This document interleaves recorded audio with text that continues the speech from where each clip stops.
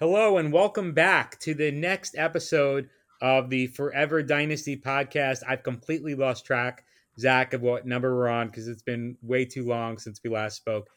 How are you doing tonight? I'm doing great, man. This is number 7, and I only happen to know that because I took a peek earlier.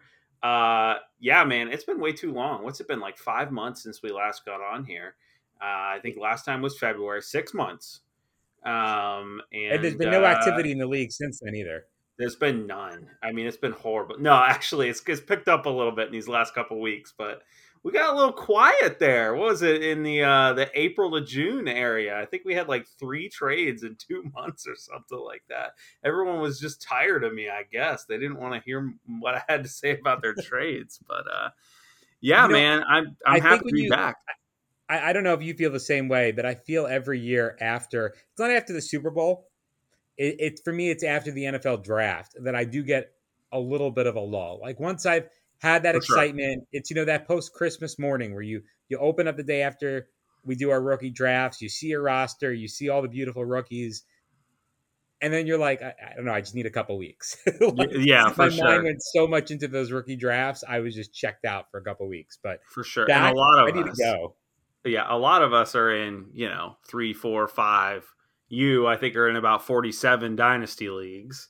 And, I can confirm so. that's not an accurate number. Okay. Can you confirm whether it's higher or lower? I can confirm that is higher than the actual number that I'm in. But that's No. the most you're getting out of me right now. All right. Oh man, we got a couple announcements. We'll discuss trades on the pod today, as we always do, and then we'll start back at our roots. Our first podcast, we kind of ranked the teams for 2021 and what we thought they were going to do, and kind of where we thought they ranked, and we're going to do that again today. So, um, to kick off announcements, we are announcing that there's going to be a live podcast for our 10 whole listeners. We are going to kick it in one of our cars. Steve and I are going to the Eagles Titans game in December. So I don't know if we'll do like an Instagram live or what we'll do, but we'll just sit here and shoot the breeze and talk our league and talk football. And you guys are welcome to check that out if you don't have anything better to do. And if you do, then it'll be recorded so you can go back. I And hope you have yeah, something better to do, but it's going to be right at week 13. So that's, 2 weeks before we start our playoffs in this league, right kind of in crunch time. It's in December for the NFL. So yeah, I'm really looking forward to the game, but also really looking forward to the tailgating podcast that we will do. I think it's going to be a lot of fun. yeah, it'll be a blast. And we'll be freezing our balls off because it's The, always super the cold. question, Zach, is whether there's any advantage doing it after the game when one of us will be depressed and the other will be gloating, or we do it before the game. We're both cautiously optimistic. I don't know. Maybe we just do like a 5-minute post game update to show the loser's sad face or something. There better be at least highs and low videos and documentation of someone's going home sad. So Do you want to put money hopefully, on a tie game? man, I'm not trying to do that. There's no what, like, I would rather lose than tie. I genuinely feel that way. I hate going to any event and feeling like I didn't see a result. I'm going to remind you that when we get to overtime. Okay. Oh yeah, because they can end in ties. Gosh, we got to tell Donovan McNabb that from back in 2009 or whatever it was. So, Steve and I are also starting up another Dynasty League. If any of you guys are interested in joining, Steve, you could probably say a little bit more, but the gist of it is you're going to get to start 3 quarterbacks. So, do you want to kind of dive in on the rules? Yeah, absolutely. So this is something that has been kind of previewed a little bit previously, but basically we're looking to do a new dynasty league that's really focused on the flex aspect. Kind of the running title we have now is super flex, or Zach, I think you said super duper flex, but Yeah. we're going to work on that. There's a lot of details. Obviously, there's a little bit makeshift because it's August and we know we have just a couple weeks. But the concept here is you have, instead of your 2 quarterbacks or your 1 quarterback and you win super flex, you just have 3 super flex spots. Now, if you do the math here, there's three super flex spots. and 12 teams, that's 36 spots that you could theoretically start a quarterback.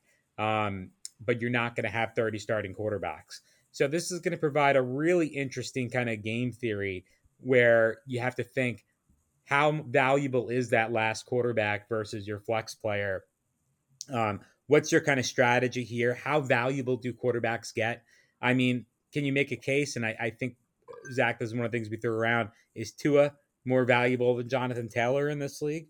So this is not the type of league you can kind of punch your numbers into a trade calculator and get a clear answer. Kenny Pickett seems really important here because for certain teams, you're not going to be able to fill the third quarterback spot. And then also kind of continuing with the theme, the rest of the roster will be filled up with flex instead of your kind of breakdown between wide receiver and running back and tight end. That's really what's different about this league. I think we're going to keep this because it's kind of a little bit of a crazy concept, down I think to about $10, $15. We still have to come up with the exact terms. But we're looking to kind of, get this going sooner rather than later. The idea would be if we can kind of start it in the next week, that would give us an opportunity to still finish within finish the startup draft before the actual NFL season starts. So we'll put out the information, but I think we want to kind of go to this league first and see if we can fill it up, or to the extent give everyone here first choice, and then we'll obviously expand to other networks and try to fill it from there. Yeah, absolutely. And just to kind of paint the picture of the league a little bit more, the 3 quarterback idea could be bonkers. And so we get that. And so we're going to try to keep the rest of the rules pretty vanilla. I think is it PPR or was it half PPR? I think it was PPR because we want it right. Yeah. And then like 6-point passing touchdowns, and then really like no bonuses, no crazy stuff. Like we want to keep it pretty simple because dealing with the quarterback situation is quite a beast in and of itself. So, but yeah, that could be a lot of fun. It could be pretty wild, and yeah, just another way to add some fun. I'm excited to jump into that league. I think it's going to be crazy. I wonder, like, will we see Tua before Jonathan Taylor? Will we see Carson Wentz before, like, I don't know. I mean, Carson Wentz might be out of the league in 2 or 3 years. Do we see him before Kyle Pitts? Like, who the heck knows? Scoring will just be so wild. So, yeah, why don't we get into some trades that we've had in this league? Wait, hold on, Zach. I'm negotiating a trade right now. Give me oh my gosh, is it in this league? It is in this league. Yeah, keep going. Sorry. Okay, so can you give me any information? I can't yet. I'm not sure if it's going to go through, but stay tuned. Oh my gosh, can you tell me your trade partner? Well, I guess he's not listening. So yeah, this won't come out until well after midnight. So all right, Troutman. Oh man, we're working on something here. So let's fingers crossed. Who's buying and who's selling? Just give me that much. Neither. Oh, okay. It's all actually right. It's neither. All right. Well, we'll see if it gets hammered out. But let's talk about some that I've already gone through. Fair enough. And yeah. So let me start. June 30th, we had Junkyard 52 and Cody were in a trade where Junkyard received Garrett Wilson and Cody got Chris Godwin. What were your thoughts on this deal? I know my initial thoughts were Godwin is the established player, but at the time we were really wondering if he was going to be healthy for the first 4 to 6 weeks of the season. It looks like he will play. It looks like he's participating in practices, and I doubt he'll play a preseason game, but we're looking a little bit retroactively here, but here in mid-August, what do you think about this trade? These are the type of trades that are really fun to talk about because it's really easy to look at some of the trades that are just a player for a pick or 4 picks. Mm-hmm. But when you kind of get down to trades like this, just one-on-one, this is your I value this player more and you value that player more, and they're on each other's rosters. Look, Garrett Wilson is not an easy person to evaluate because he's going into, right, he has all the talent in the world. I think, I don't know if he has maybe the ceiling as a Jamar Chase, but he has a high ceiling. I mean, this guy could be really good. And as much as I like to say going to the Jets is never a good thing, you know, you saw Elijah Moore last year have a good stretch. The Jets are shockingly putting all the pieces together. And if their quarterback can, well, A, stay healthy, but B, do something well, he actually might be in a good situation. But Godwin's done it. Godwin has really done it. And I'm a little bit surprised to see Cody do this given his team structure. But Godwin is not that old. And in my opinion, you're getting a wide receiver that could easily be a top 5 wide receiver when healthy. Again, some questions for Godwin about whose quarterback's going to be going forward. It's But if Tom you Brady ask, for the next decade. okay, I'm laughing because I know it's true. I look at this and personally, I would take the asset here that you just know is a high quality asset because when Godwin hits, you can trade him for a good first round pick. And even if he's not healthy at the start of the year, he'll be healthy at the middle of the year. So Cody can run with him or get back good value.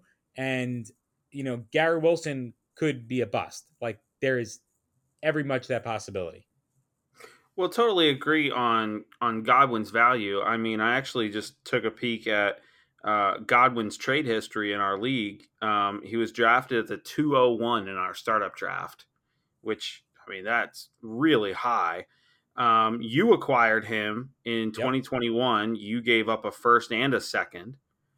Yeah, and you're 100% right. I mean, Garrett Wilson was, I don't know exactly what pick he was in this draft, but in most drafts I've seen in Superflex, he's, a top 5, top 6 pick. And so it's certainly not a sell low, but I like Godwin to be a top 15 receiver for the next 4 years, probably in the top 10 as long as he stays healthy. And I think Cody here is just buying the better player. I mean, I think that's really all it is. I think Junkyard has maybe the best shot at some upside here because Garrett Wilson could be anything. And he's of course much younger. So I thought it was interesting. Cody, you're right. His build is younger players, and we'll discuss, where we think he ranks shortly. But it's a small win for Cody for me. I mean, you just get the better player. You get a guy who's going to score a good bit. What do you, just really quick as an aside, what do you think about the Julio ad? What's your thoughts on that? I think Julio's close to being done. I watched him last year a lot. I'm a Titans fan. So sure. I think, I think at the end of the day, he's pretty much done, right? I've seen him a lot. With that being said, you can get a couple good games out of him. And I think if you're the Buccaneers and you have a player like Tom Brady, who knows how to work with these receivers and he likes veterans, you don't want to screw around here. And Julio can come in and bridge the gap, hopefully, until they get Godwin back. So I like it. It's smart. You get a professional in there who can at least intimidate the other side so they're not worrying about Tyler Johnson and Russell Gage, right? Because that doesn't scare anyone. Julio Jones may. So smart move, but look, I don't think he'll be fantasy relevant. Yeah, definitely a deal I think that would help the Buccaneers more than a fantasy football team for sure. I agree. All right, next trade we have just a day before this, June 29th, we have Tim Brady trades away Zach Wilson and Breece Hall, and Dingaling sends Derek Carr, Deebo Samuel, and a third. That Deebo Samuel later gets moved, and we'll talk about that in a moment. But yeah, so Tim Brady picking up Derek Carr and Deebo for Zach Wilson and Breece Hall, giving away some Jets. I know how you feel about Jets, or at least you've made that known to me in several group chats. I don't know how facetiously, but what did you think about this one? So Tim Brady's obviously in a win now. Probably, let me back up. I don't want to say he's in a win now mode, but he has the best ability to win. And I don't want to talk about what we're going to talk about later, but his team is obviously very good. So to bring in Carr, who's probably the most underrated quarterback asset, I don't even know if that's a hard statement to make. No. He's 30, and every year everyone's going, this is going to be his last year. Next year he's going to be backing up somebody, and at the end of he's going to end up with like a Hall of Fame type career when this is done, and we're all going to laugh. So the Carr move, brilliant, right? Wilson may be the better long term quarterback. There's ever that chance, but right, that's just not the focus. And Samuel over Hall to me is a no brainer. Samuel, with the assets he had last year, with his scoring, Hall, you just don't know what you're going to get. And if the Jets' offense isn't good, even if Hall is good, he's not going to score the points. You don't on a bad team have a rookie running back just kind of take over. And Hall's not that type of running back. He's not Jonathan Taylor. He's not Gurley or Elliott from years ago. He's a really good running back, but he's not going to just win your league unless you get him a lot of red zone opportunities, which I'm not sure about the Jets. Now, I think Dingling made a good trade. Don't get me wrong. Breece Hall is probably the most value of any asset in this deal. But I think Tim did exactly what he needed to do to boost his roster up. And Dingling, I think Dingling's team is good too. But I think he got a little bit more maybe long-term value there, and he may sacrifice a little bit of his short-term prognosis.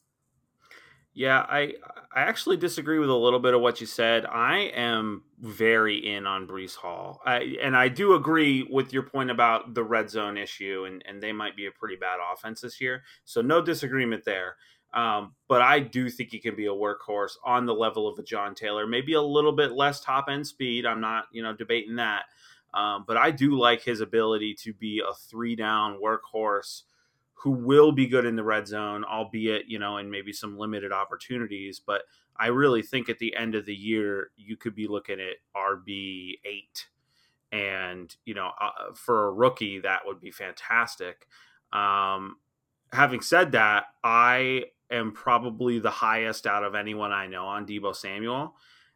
If you could just magically remove Cooper Kupp from the league, which obviously you can't. Deebo Samuel, I'm pretty sure you and I could.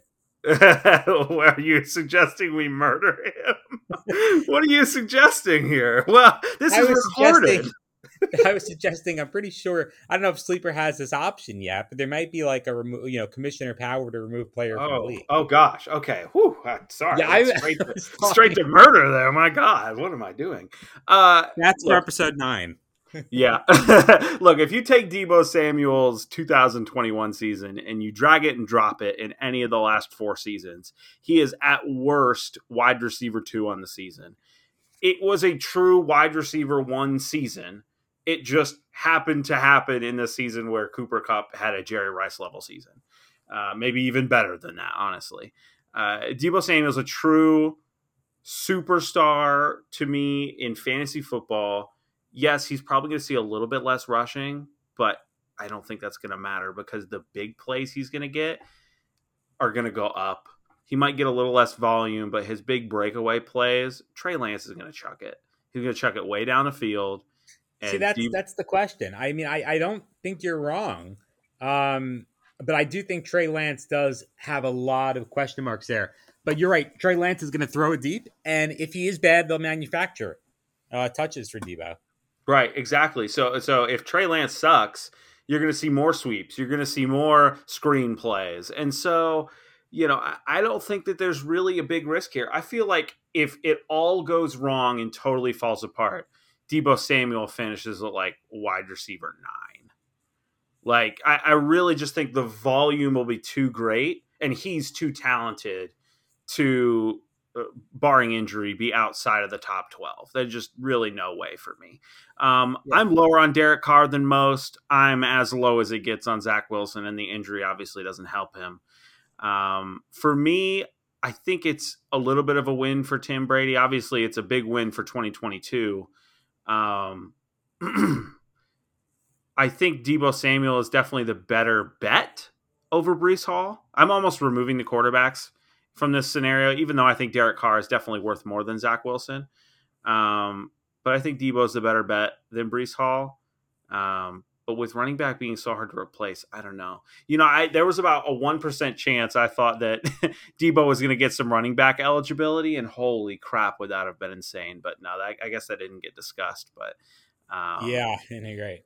could you have imagined? So let's move on. We've got one more to discuss where neither of us are involved, and then we're basically just going to get into a slew of your moves and your shift of philosophy. But right now we've got D91 and Stevie Wonder, and this is the Derrick Henry trade.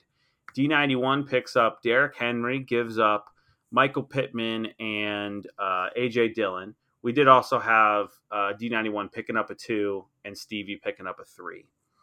So as you look at this trade, obviously you see one superstar going in one direction. You see 2 quality young players going in another direction.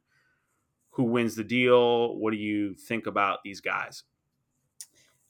I didn't do some research on this, but who was the 205 that D91 picked up? Where I will take a look and I will have an answer in about 45 seconds for you. So I'll start analyzing it up until then.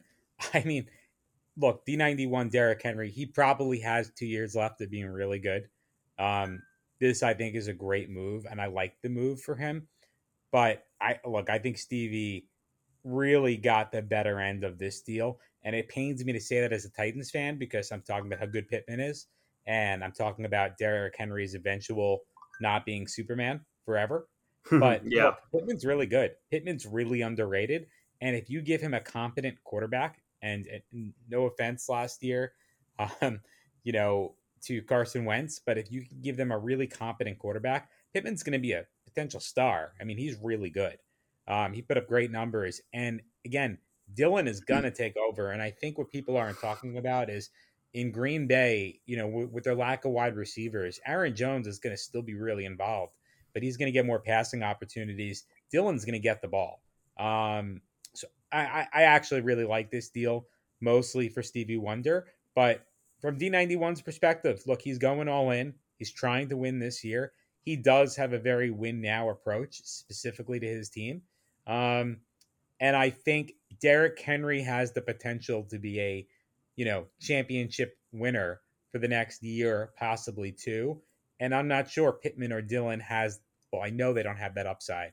At least I don't know they don't have the upside as Henry. So it's a gamble for D91. It could pay off. And if he wins the championship, then he definitely won it. But I would probably end up on more on Stevie Wonder's side here. Sure. So that 205 did become Alec Pierce, but it wasn't actually taken by D91. D91 traded that pick actually to me, and then I retraded it. But he traded that pick and several other mid to low round picks for James Conner. So definitely, if you want to add a few draft picks on D91's sending side here, along with that 205 and just mentally throw in James Conner, now I think the trade looks really interesting. I like it for D91. You get the best player. We talk about that quite a bit. You get the best player, you usually win the trade.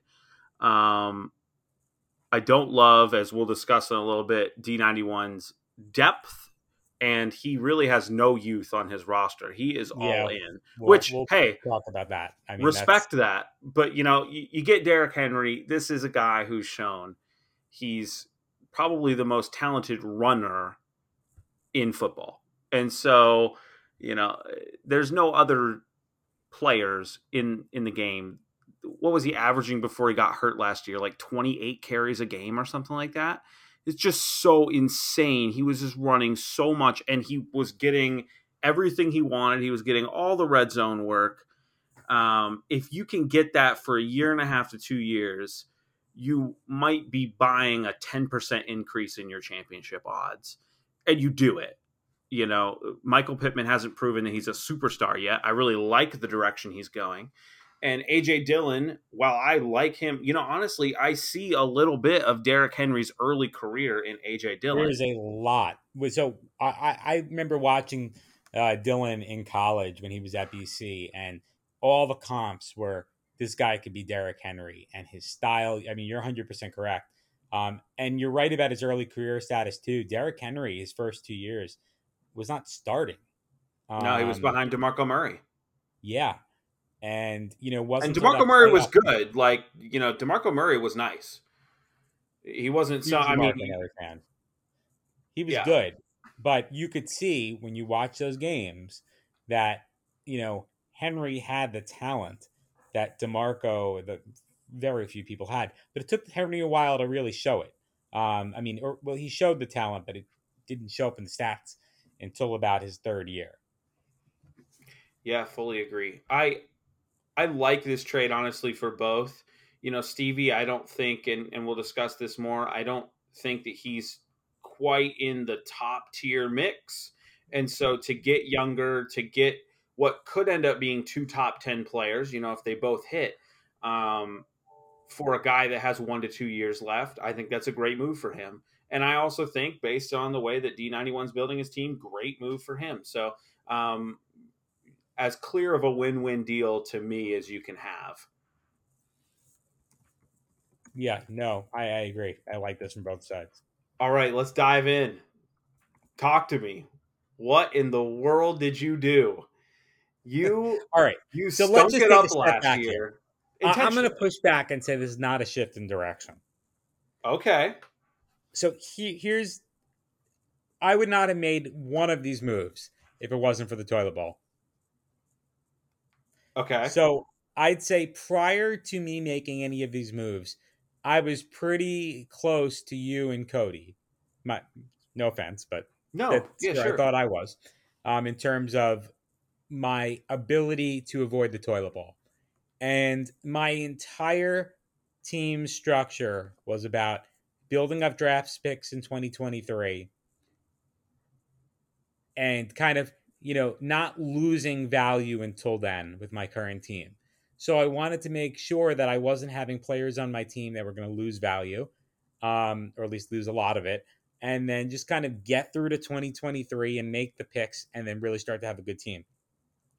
I think I got a little scared this year watching the dispersal draft, and it occurred to me, I think what I need to do is use my other draft picks, or at least most of them. I did use one or two 2023s, but use my other draft picks to make sure, or at least do everything I can to make sure, that I'm avoiding the dispersal draft. Sure. Now, at the end of the day, let's say I come in fifth this year or third this year, or whatever. I mean, third from the bottom, whatever it is. I missed the dispersal. So, from my perspective, I could then turn around and trade Dalvin Cook, Tyreek Hill, Deebo Samuel, or I can go down the list and make those trades. Will I get back the same level of 2024 and 2025 draft picks? No, because I've used up a year of their playing, Right. and by definition, their values goes down. That's how it works. So the way I kind of looked at this was, am I willing to, let's say I can't get back 2 first-round draft picks after I make all these trades next year. Mm-hmm. Is that worth it to make sure that I can keep my 2023, like take out that insurance policy?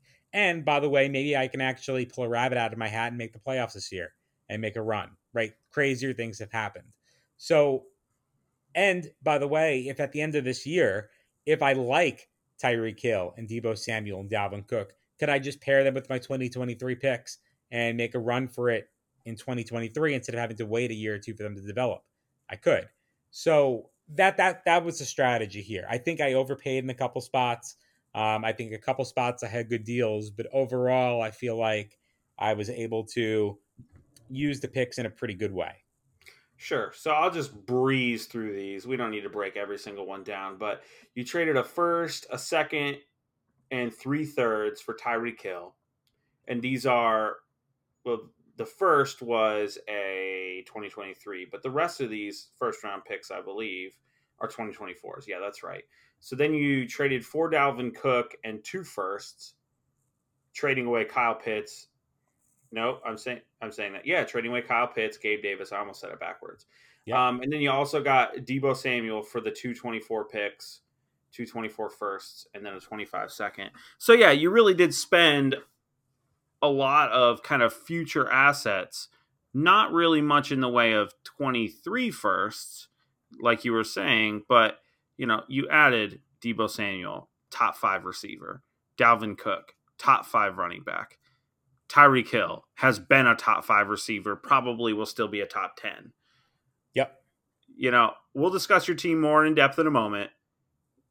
You'll probably make the playoffs this year if you stay approximately where you're at or slightly improve. So, you say like, I just was trying to kind of maintain most of my value while avoiding the dispersal draft. I think you're maybe 1 to 2 small trades away from being a top 4 team here. So, I think that's something you didn't mention before, and not to talk too much about my team because we'll have time later. But I do think, right, could I actually switch philosophies at one point and start trading the 2023 picks for players and then have a team that can compete with, some of the top end? I could. Not my strategy, but it could, depending on how well, if Lawrence comes out and Lawrence is a top player, maybe Malik Willis starts sooner than later. And I feel like I got 2 really good quarterbacks and I can use these picks now. And I feel like I got I don't need the future rookies because I got this young core now. But that's, the ability to kind of switch around. Yeah, and so as we're about to jump into these rankings here, I didn't factor in draft picks heavily because that's not really the point of the rankings we're doing. But I definitely allowed it to break, I think, 2 ties for me because having did it go down? You got some news today. If we're the fancy footballers, it would be the dun dun dun dun dun breaking news. I was trying to think if I had the courage to try to make that noise, but I just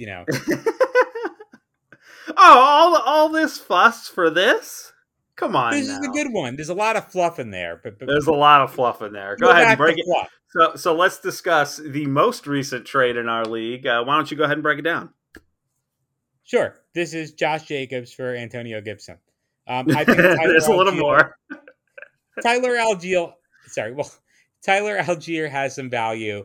And then, frankly, I think between Troutman and I, we were kind of throwing around a couple players that I wanted. That he wanted Gaskin that we were probably going to cut anyway, or that are in danger of getting cut. This comes down to Gibson and Jacobs, maybe with a little bit of Algier. I obviously know the reports on Gibson, and I know Troutman obviously know the reports on Jacobs.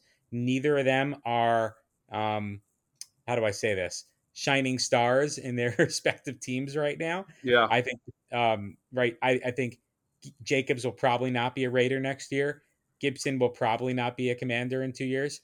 But I was willing to take a bet on Gibson. I think even if his value goes down a little bit, I think what he brings to the table, he's really good.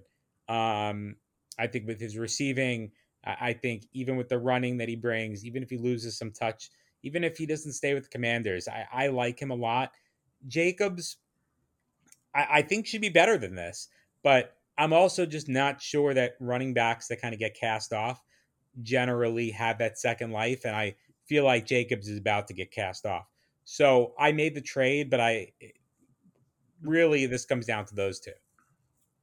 Yeah, so I'll just name all the players because there's a couple other players in this deal that actually are interesting to me. So Troutman gets Jacobs, Gaskin, and Algier. You get OJ Howard. I don't even know how to pronounce the tight end's name from Las Vegas. Moreau, I think. Moreau, okay. And then Donald Parham is actually interesting for the Chargers.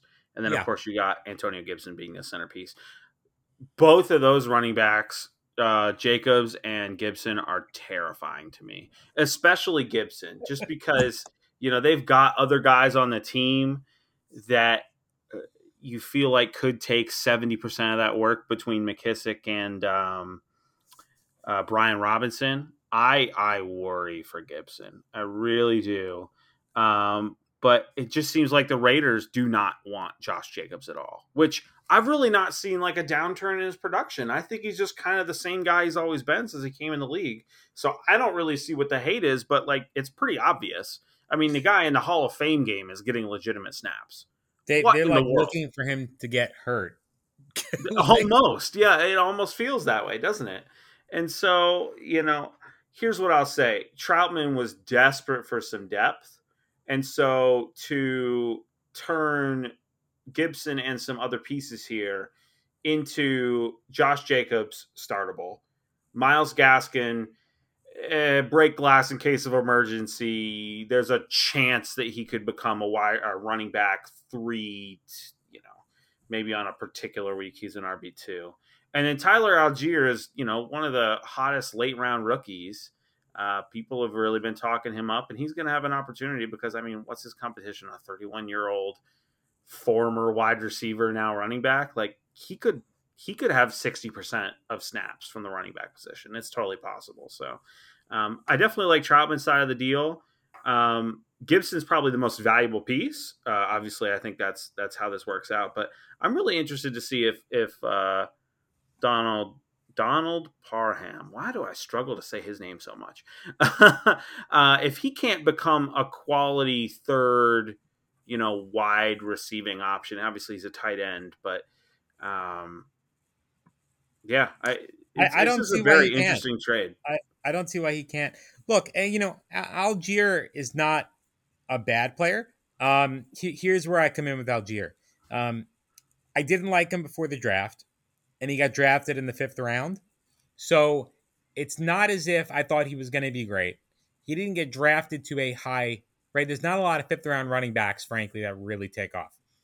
With that being said, is he going to a spot where he has every opportunity? Yes. Will he get touches this year? Yes. He'll have every opportunity to prove me wrong. I just didn't see anything in his combine, in his his numbers at BYU. I was not a big fan of him. So I felt for me like I was willing to trade him and get some value back because I don't necessarily see it. Now, but from Troutman's perspective, I think you said this before, he needs some running back depth.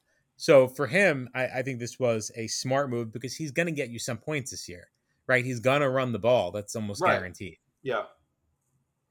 But I think for me, if Gibson, I think Gibson has a good mix between a long-term and short-term prognosis, even though I do think Jacobs will score more points this year. All right, so I got one for you. I got one question, little trivia. So in this league, Antonio Gibson, rookie pick, was pick number 301 in the 2020 rookie draft. Josh Jacobs in the startup draft, just a couple months before that, was he higher or lower in the startup draft than 301? Lower. He was 209 in the startup draft. Really? He was really high. So, yeah, it's quite a fall for him, honestly. Just an organization that doesn't really seem to be interested in him. And honestly, he's not really gotten any better since he came in the league. So, justifiably so. Well, this was a nice distraction and delay to talk about how bad my team is. By the way, just to call back from the first podcast we did, let's go ahead and discuss the least powerful to the most powerful teams according to our rankings. So we took a look at Fantasy Pros rankings, and they had an opinion on it, and we tried to make our own opinions. And so we'll let you know what Fantasy Pros ranking is, and then we'll tell you what ours is. So let's start at number 12. Bringing up the rear, it is yours truly. Fantasy Pros has me ranked as the 12th most powerful team. And that's one way to put it. Yeah, that's the way you put it. So and we both agree with that. So yeah, tell me why you rank my team as the least powerful, Steve. Well, how about this? I ranked your team as most likely to get in the toilet. So look, we could talk about this another day, but Jalen Hurts is not my favorite quarterback. Although I will concede he's going to be good. You're a hater, man. You're a hater. Right? But he'll be good this year. But otherwise, yeah. Look, McKissick and the younger Cook, okay. Gabe Davis and Drake London, all right. Pitts, when you're starting Terrace Marshall, Callaway, Samuel, you have a lot of holes here, right? For sure. You got a lot of picks, but there's just not the upside here is extremely limited, and I'm not sure there's much else to. Right, but that's your intention, right? You're not trying to compete this year. But I do wonder, and my question back to you is kind of, are you willing to discuss what your plan is? I don't know whether you're intentionally not, or do you have a plan yet? Can you Oh, give us any oh, insight? oh, Steve, my plan is the same as it is in every league at all times, and we share what 3 or 4 leagues together now. I have no plan. My plan is to get the best possible players I can whenever that is possible. And, I did the disbursement draft, and honestly, I kind of blew it. I shouldn't have entered. My team was way better going in than it was coming out. And I just didn't realize. I think the biggest thing that killed me was I didn't realize the impact of losing Josh Allen because I had the back end of the turn, and so my first 2 picks, I want to say, were Tyreek Hill and who was my second pick there? Tyreek Hill and Kyle Pitts were my first 2 picks. Well, Tyreek Hill plus Kyle Pitts maybe equals Josh Allen. And so I essentially, just in that transaction alone, if you look at that as a transaction, I traded my best player for my first 2 picks, and I don't even know if it's that good because, I mean, let me go knock on. Was it Dizzle? Does Double Dizzle have Josh Allen in this league? I Like, think I don't know. so. I don't think he would do that trade. So, yeah, it was fun, but I have some regrets. But yeah, I mean, I'm just trying to get as much value anywhere as I can, and that has been 2024 first round picks. I think they've been just a little bit undervalued in this league, not horribly undervalued, but I'm Yeah, sitting on 2, 4, 6, 7 of them right now. I'd much prefer those to be 2023s, but they're worth at least twice as much as the 2024s. Which, yeah, I I believe don't. in I this don't buy 20. that. Right. I buy that that's the market, but I don't buy that's real. Right, that's what I'm saying. Is that's the market, and let's say that this really is a historic class. What is it? 30% better than the 24 class, maybe Sure. 40 at the most. So Yeah. yeah, give me, and I think this league lasts a really long time, and I love this league, and so I'm willing to wait the extra year to land some guys, and maybe I'll get lucky in 1 or 2 of these superstar prospects from 2023 will stay in college, and now all of a sudden they're 2024 prospects. I'm not predicting that, but it's certainly possible. And yeah, we'll see what becomes of it. But you're right. I mean, I definitely have the worst roster. There's no question. You nailed it. I mean, Terrence Marshall starting, Marquez But I got to Callaway. ask you 2 questions Sure. as a follow up because I know your philosophy here is not to have a plan, just get the value. But you've also said in the past that at a certain point before the year starts, you kind of pick a direction. So with Yeah, that this league, direction has been picked. Yeah, for sure. okay, but with this league, and I assume that, but in this type of league with the dispersal draft, given that you just went through it, how is that factoring into your opinion, or is your thought my team is that bad if someone wants to jump in? Now obviously your team is probably more value frankly than most teams, I think, given all the draft picks, but I'm wondering how the dispersal draft is impacting you here, Well, so because it I impacted me. It's Yeah, changed no, my whole.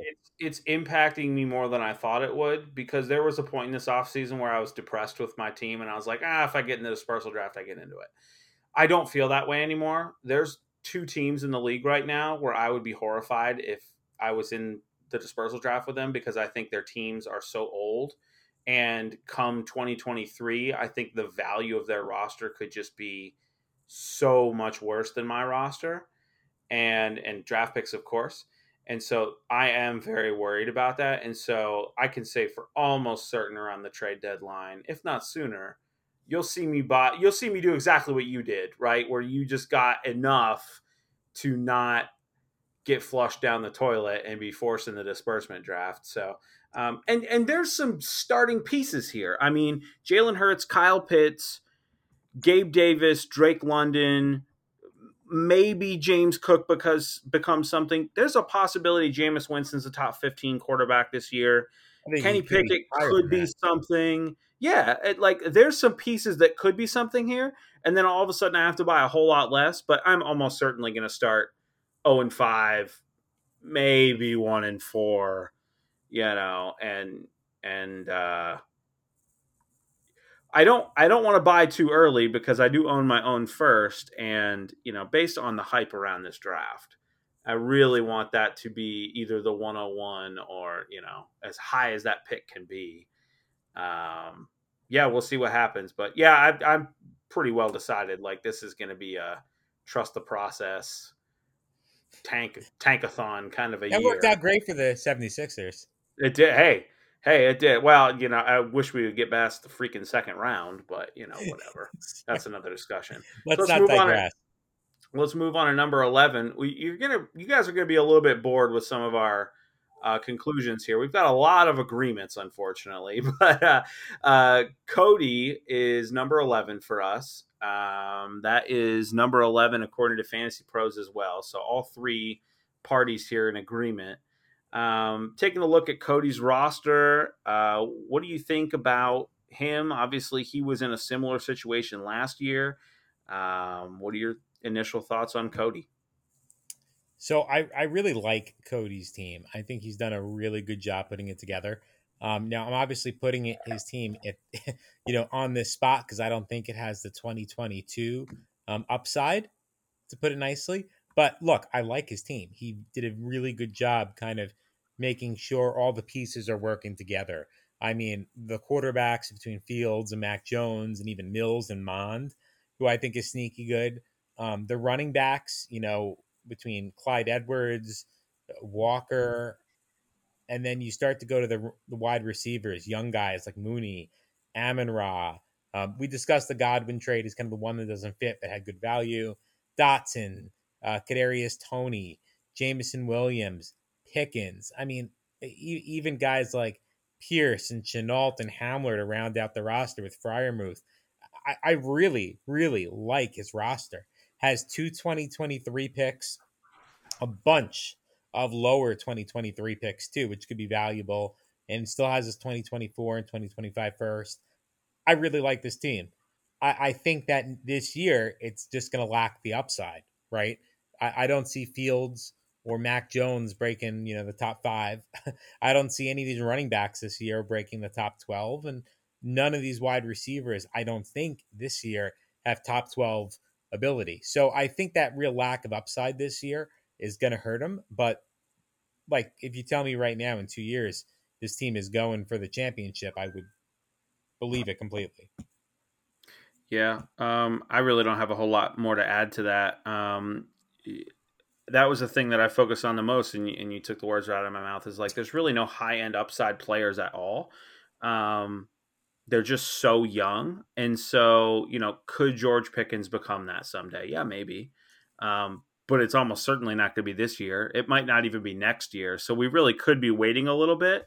But the amount of youth and the amount of high draft capital players, along with the amount of youth and high draft picks that are coming, could really pair for what ends up being a great roster. And I think what's going to end up happening, honestly, with Cody is he's just going to have a roster filled with first and second round talent players that he's going to end up packaging several of these and moving up into some more superstar guys. And I don't think that'll be this year.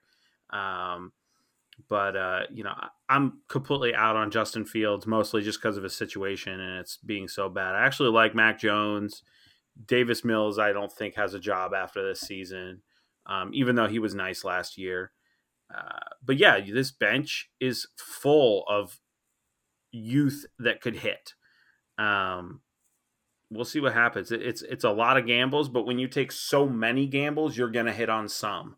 And so we'll see. It won't be this year unless he makes a whole bunch of moves and a lot of guys hit all at the same time. But he's in a good position. So not for 2022, but for maybe 2024, you're absolutely right. Could be a top 2, top 3 team. So I think, go ahead. yeah. I was going to say next up on our list is Shutter, who's I think tied with Stevie Wonder. We have a tie here at 9th. Yep. So why don't we discuss Shutter first? So now we actually have some mild disagreements on how we rank these guys.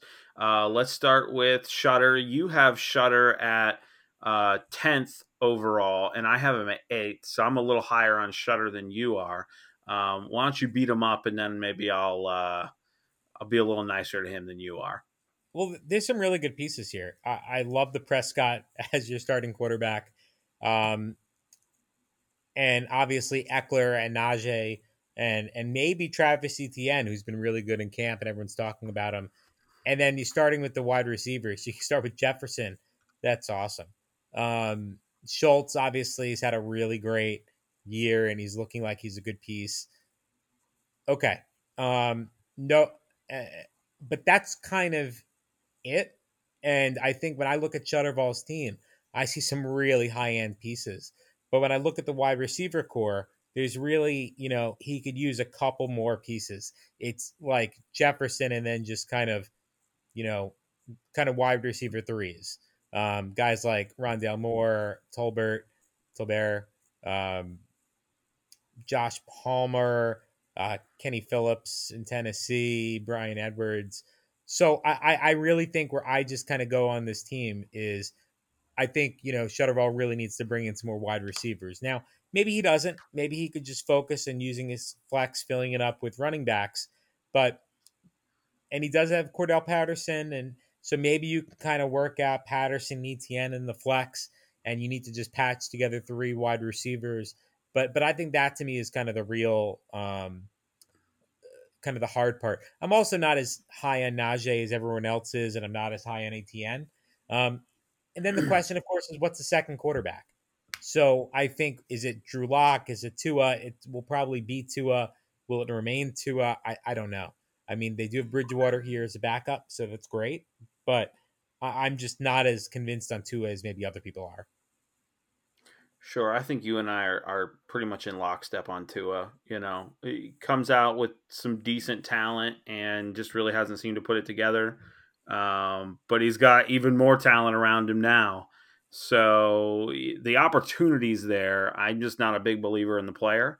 Um, but you do look at this roster. I mean, there's 5 or 6 guys that are going to end up being top 10 at their position. Pretty much no question. I mean, Dak Prescott, is going to be top 10, just assuming just they give him volume. I mean, now you do have some wide receiver injuries for Dallas, so that could be, problematic, but Dak Prescott can throw for 5,000 yards. I mean, that's not a problem for him at all. So I think just on volume alone, he's going to end up in the top 10, maybe even in the top 8. And we'll see if, CeeDee Lamb and the rest of that cast can really step up. But I'm actually a bigger believer in Dalton Schultz than I would say the fantasy community is. I've seen a lot of people saying, oh, Dalton Schultz kind of had like a 1-year wonder. Like, no, I think Dalton Schultz is here to stay. Maybe not at that, what was he, tight end 3 number that he was last year. Maybe not there, but I could be a top 6 for the next 3 or Why 4 not though? years. But I mean, What's when you think that? about who's Dak throwing the ball to, why Exactly. I He's think the he can be top clear 4. number 2. Well, okay, so why not number 3? Strictly because of tight end competition. I mean, he's definitely not finishing higher than Travis Kelce, assuming a healthy season. I really like George Kittle. I think he's terribly undervalued this year. Yeah, Kyle Pitts is maybe in that he could beat him out. That's a questionable one. Why am I blanking on? Give me some top end tight ends, and I'll just tell you who I Andrews, like better. Andrews for sure over him. Um, Hawkinson. Hawkinson's close to me just because I think he's going to be in a similar situation of needing all that volume. Yeah, maybe I mean, his ceiling is like number 3. It's definitely there, but I think realistically, you're looking at 5 to 7 for the next 3 to 5 years. And so, I guess if there was any opportunity for him to finish at 3 again, it is this year where you have CeeDee Lamb and seemingly no one else. I like ETN in a PPR league. I really like ETN. Justin Jefferson. I don't know if you saw the tweet that Justin Jefferson had yesterday, Yeah, I but saw it. yeah, he's like, "Oh, this is how they got so open. This is amazing." Speaking of the offensive coordinator for the Rams, right? Yeah. Is their coach now. So, people being down on Najee Harris, I think is fair. Ben Roethlisberger Wasn't had that good in real life last year? Right. It was just he volumed his way to a really nice finish. Yeah, and if you Um, actually don't have Ben Roethlisberger throwing the ball, I think his numbers may come back. sure. I mean, is part of it, and this is a little narrative-y, but like, is part of it the fact that they could crowd the box because Ben Roethlisberger had a noodle arm? Like, Mitch Trubisky's he's no sniper. He's not super accurate, but he could throw it 50 yards down the field without a problem. Seemingly, Kenny Pickett can do that. Obviously, I don't know if we'll see him this year. I think we will. I think you will. Um, Austin Eckler's not scoring 20 touchdowns again. We get that. But this is a guy that in a PPR league probably still finishes top 5 easily. Yeah, he's his wide receiver depth is really bad. Starting Rondale Moore and Jalen Tolbert looks a little bit like my roster, but if he can tidy that up, if he could just fix that, that's not a massive issue. I mean, you could parlay Justin Jefferson into a player almost as good as Justin Jefferson and one or two other quality starters. He's one trade away from being one of the top 3 to 4 teams, in my opinion, here. So, Sure. I've got Yeah, him at I 8. agree with that. But he doesn't have the draft picks right. to So really he do is, that. and that is the tough part. He doesn't have draft picks. Yeah. He does have a couple of these young high end players where you can parlay them into a whole lot, but he has to choose to do that. And if he wants to just stick with the safety and talent of Justin Jefferson and Najee Harris, I don't know that he's going to break into a legitimate playoff contender. I agree. Let's go ahead and move on to where are we at here? Sorry, I was looking at the wrong thing. Stevie Wonder, who was tied with him, flip-flopped for you and me. I have him at 10. You have him at 8. So I'll beat him up a little bit. And then you can be a little nicer than I am. So, I look at the roster. He still has A.J. Brown named the F word. So that's my biggest gripe because A.J. Brown is my favorite player in the league right now. Oh, thank you so much, Titans. Oh, I have a couple t-shirts you can have. Oh yeah, I'll take them. I'll just slap a little Eagles logo on them. It'll be good to go. I'm actually wearing a Carson Wentz shirt right now, and at one point I had a piece of duct tape and just put Brown over it since they're both number 11. But I look at the roster and the running backs. I'm not excited at all. AJ Dillon does excite me, but as your running back 1, I'm not in love with that. There's going to be AJ Dillon weeks. There's going to be oh my God, I'm blanking on the other guy's name. Don't do that. Aaron Jones weeks. And as an Eagles fan, I could tell you Miles Sanders sucks. I'm sorry. His yards per carry are nice, but the dude just, he fumbles. He doesn't get in the end zone. He just blows assignments. He can't pass block. I'm just not a fan at all. I think Kenneth Gainwell is going to get a good bit of run this year. Cam Akers is plenty talented. We haven't ever seen a guy do anything off of an Achilles, so we'll see. Thank you. My wife stopped in and brought the beverage, so I was my throat's going dry here. We're running our mouths so long. Yeah. TJ Hawkinson's nice. We just discussed him a minute ago. Kareem Hunt. I was so high on Kareem Hunt, and then it just looks like Deshaun Watson is not going to play a single game this year based on, the way that the league seems to be taking this situation over, which let's pause for a second. Why in the world is there a judge? I'm not complaining, by the way, when I say this. I'm complaining about the process. I'm not complaining about the result. Sure. Which we still don't even know the result yet. But why even put this judge in place if you're just going to override them? Like, you look so stupid. It just doesn't make any sense to me. You're the legal guy. Explain to me what you would think if you saw this in a regular legal world. And, you do see it sometimes, right? There are certain cases when you're dealing with, highly contentious issues where everyone goes through the motions. You bring it to circuit court, district court. It's going to get appealed to the appeals court, and then it's going to go to the Supreme Court, and you go through this process. Now, that's rare, right? I think 9 times out of 10. The issue is in those type of legal proceedings, what gets appealed is not the decision-making process, but it's a specific issue. Here, it just seems like you had the judge come in and make a decision, and then everyone's just going to appeal to be like, bad decision. Somebody Right. else make a ruling. So I don't know. I don't know what the legal parameters of this appeal are. Do they have to show that the judge made a very specific mistake? So it could be that they're analyzing her decision making process and going through it and pointing out where she erred. Um, but I don't know enough about this process to know if that's how they're doing it or they're just arguing kind of a new argument. Sure. So, I continue to look at his team. Deshaun Watson, obviously, the way things appear, at least in the media, is he plays 0 games this year. We'll obviously know more. And then, if he plays 10 games or more, I'm definitely not ranking him at 10. He's definitely going up. Because I think that impacts, obviously, Deshaun Watson, which makes his starting lineup worth at least 7 to 8 more points a game over Jared Goff. And then I think Kareem Hunt gets a bump up as well. But for now, we're going on the assumption that he plays less than half the season, maybe not at all. And I don't love Kareem Hunt in an offense that can't pass well. I think he's good. I think he's still going to be a top 20 running back, but I was hoping he'd be, his pace last year was top 12. And then every year that he's been healthy, he's been top 12. So I actually do like Rashad Penny this year. I mean, I think if you could magically give him 17 games, I think he's a top 10 running back this year. You can't. Sure. You can't give him any games because he's made of glass.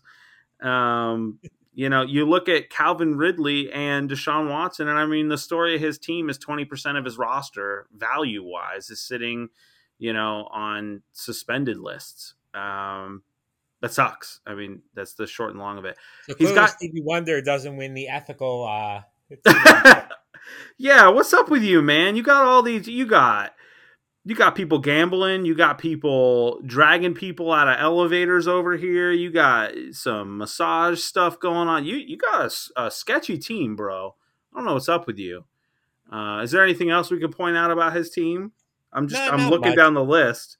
I mean, look, the only other thing I'll say is, look, he did a good job getting Brissett to kind of back up if Watson misses time. So for sure, I get you have Goff, but you'll have the third quarterback there.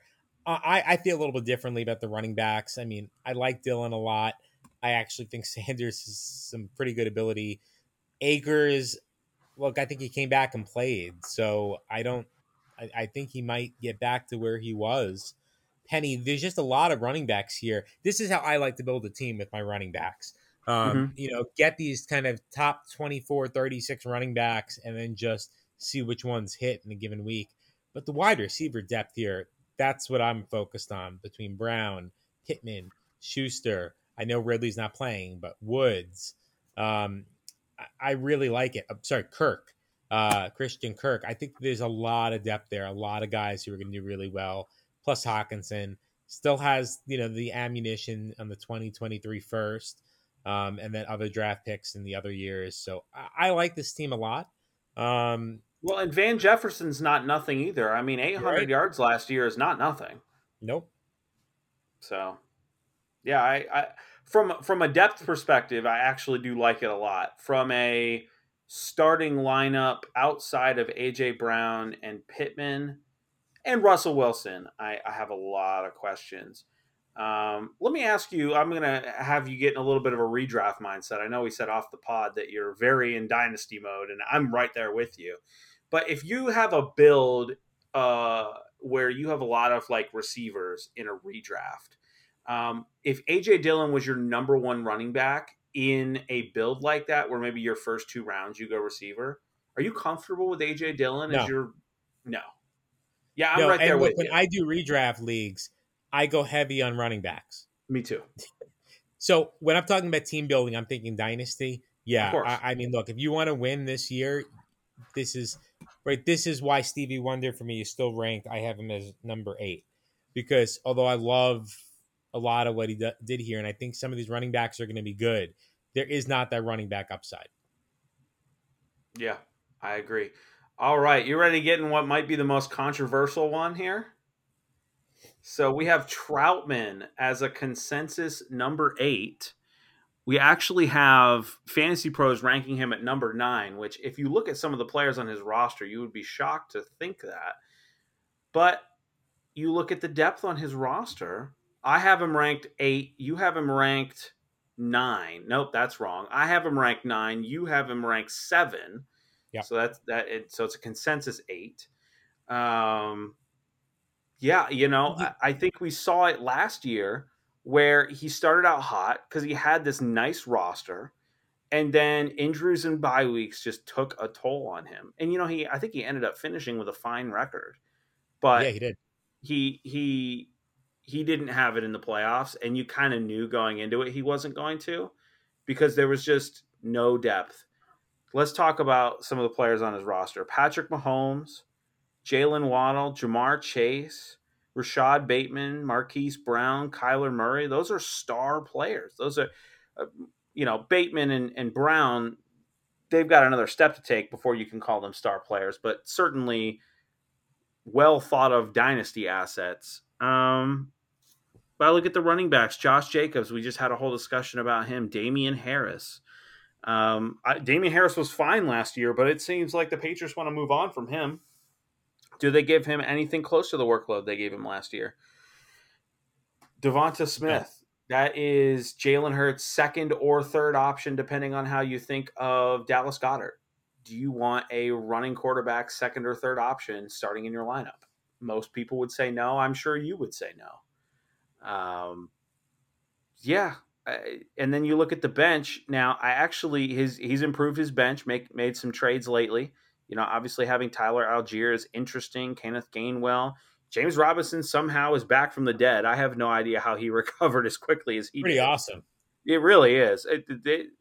Medicine just continues to evolve, and it's insane, especially sports medicine. So this is going to be such a cool year, Steve, to see our Achilles injuries the devastating injury we think they are. Because we have 3 guys in the league? So we got Cam Akers. We've got James third? Robinson, and I'm thinking there's one more. Was it Odell Beckham Jr. that blew his Achilles, or was that an ACL? I thought it was an ACL, but okay. I thought it was his other so name. Maybe it's just the 2 then. Regardless, 2 guys that we, put some stock in as, quality fantasy running backs. We'll see. So I won't ask for your medical take because I certainly don't have one. But outside of that, if you could see my face, it was a look of concern when you said medical takes. Look, I mean, I'll agree with a lot of what you said on Troutman. I'm a little bit more optimistic just because, to take a step back, nobody in the league has the top 2 quarterbacks as he does. If they stay healthy, that gives him an advantage over everybody else on a given week at those 2 levels. And I think that just gives you so much more flexibility throughout the rest of your roster. He's going to have to piece together his running backs. Obviously, we already spoke about that. But, I mean, Waddle, Chase, I like Smith a little more than you do. Bateman, Brown, that's a young, good wide receiving core. So I actually think Troutman, where I think he's going to struggle a little bit, is there has no draft picks. And that's not me saying, oh, he doesn't have any draft picks. So, like, literally, he doesn't have a draft pick. I just looked. There is not one left. Wow. I did not realize it was that low. Wow. I think his roster is really well set up for the future in terms of Mahomes and Murray will be around for a while. His wide receivers are going to get better, and you may have 5 stars: Waddle, Chase, Smith, Bateman, Brown. For sure. I love the long-term outlook on his wide receivers. I really do. I love them. I mean, there's nobody in the league that comes close. And the tight ends, Kmet, Gesicki, right? That's fine. That's good. I think my concern, the reason I'm not looking at his roster and saying this is the number 1 roster in the league from a dynasty perspective is because there's no draft picks to replace the lack of running backs. And I think obviously Troutman, I'll give him credit, right? I mean, just the trade that we did on this pod right now, bringing in numbers with Algier and Jacobs replacing Gibson, right? That's the type of moves that I think he's making because he's thinking the exact same thing that you and I are saying. But I ranked him a little bit higher than you because I'm concerned about the running backs, and I think his team is just going to get better next year. But I think if he could piece this together, and those wide receivers take the next step, I don't want to face him. Sure. My biggest worry for him is very similar worry last year. Who's your third quarterback? You don't have a single third quarterback on your roster. And if you want to get a quarterback who can start games, you have to give up a decent quality asset to get that. I mean, even a Jared Goff is going to cost you, at least a Damian Harris level player. And so you don't have any draft picks to give up for that. I'm trying to look at his bench. Maybe you can give up a Wan'Dale Robinson to get a player like that. I think it would probably cost more. No, I don't think so. So, if James Robinson comes out and is fucking, you probably need more than that. So, but he needs his running back depth. Right, exactly. He needs that. And so I just wonder, okay, bye weeks, and let's just account for 3 weeks between the two quarterbacks where one of them gets injured. I think 3 is a reasonably conservative number of 3 total injury weeks from 34 quarterback games. Well, you now have 5 weeks where you have one quarterback starting. Your advantage is now not as strong as it otherwise would have been if you had just had I keep coming back to Jared Goff because he's just the cheapest, almost certain to start the whole season quarterback in the league. But if Trautman gets to the playoffs here, if he can pull it together, I have him ranked 7th, right? Very conceivable he gets in. Mahomes and Murray, they're probably going to be starting. Right, almost certainly. And if these wide receivers each take the step forward, all he needs to do is hit on a couple of these, and he's starting to build the depth in numbers. Maybe Algier, maybe Derrick Henry goes down and Haskins takes over. Right, there are avenues here. Gainwell, you've already talked about Sanders is going to take a step back. Gainwell, Robinson steps in if ETN either gets hurt or ETN really turns into more of a receiver. Harris duplicates it. Damian Williams ends up the lead back. I mean, these are all conceivable things. I think his roster, for a team that's not ranked in the top 6, I could see his roster really competing at a top level more than some of the others. Yeah, fully agree with that. Fit really well. Yeah, fully agree with that. And, as I looked at the league this year, this is actually very similar to last year. Basically, any team from team I would say team 10 to me, all the way to team 1, is in the mix. They've got a real shot. Cody I don't think the next team has a real shot. Oh, okay. All right. Let's hear it. Pretty sure that's my team. You get to introduce yourself. It's you. I'm not introducing you. Okay, so my team. I don't even know what to say. It's funny. All the way up from number 12 last year. Yeah, this is a huge climb. Kudos to that. I actually look at this team and sometimes forget it's my team. So a couple interesting things about it, right? I only have 2023 picks. I moved completely out of 2024 and 2025. I used all those assets to gain, So where am I? I got Trevor Lawrence. He's going to start the whole year if there's no injuries. Right? There's no way he's not starting the whole year. I gave myself, this kind of Tannehill, Willis combination. So I guaranteed that second quarterback. And then, between Ritter, Trask, even Dalton, 3 backups who I think there's conceivable possibilities for them to get into starting roles. So tried to give myself some quarterbacks here. Not high end, but Lawrence, I bought low. I think he has a possibility to be high end. And it's conceivable that Ritter or Willis could be a higher end going forward. But obviously I'll need to replenish with quarterbacks. Running backs are really thin, right? That's the Achilles heel to this team. Gibson and Cook are obviously 2 starters. But after that, there's just literally Herbert, Chris Evans, not the actor, and Bolden. So obviously they'll be on the waiver wire. But I think the strength of this team really is in the wide receivers. So Metcalf, Hill, Samuel, and Lamb are kind of the top 4. Disgusting. And then after that, I think, what?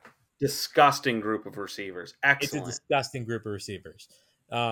then I got some other players here, guys like Marvin Jones, Romeo Dobbs, Damian Hardy, who I really like, Jalen Rager, who you really like. If I Gallup, could who drop could come back and do a something. poop emoji, I would drop a poop emoji.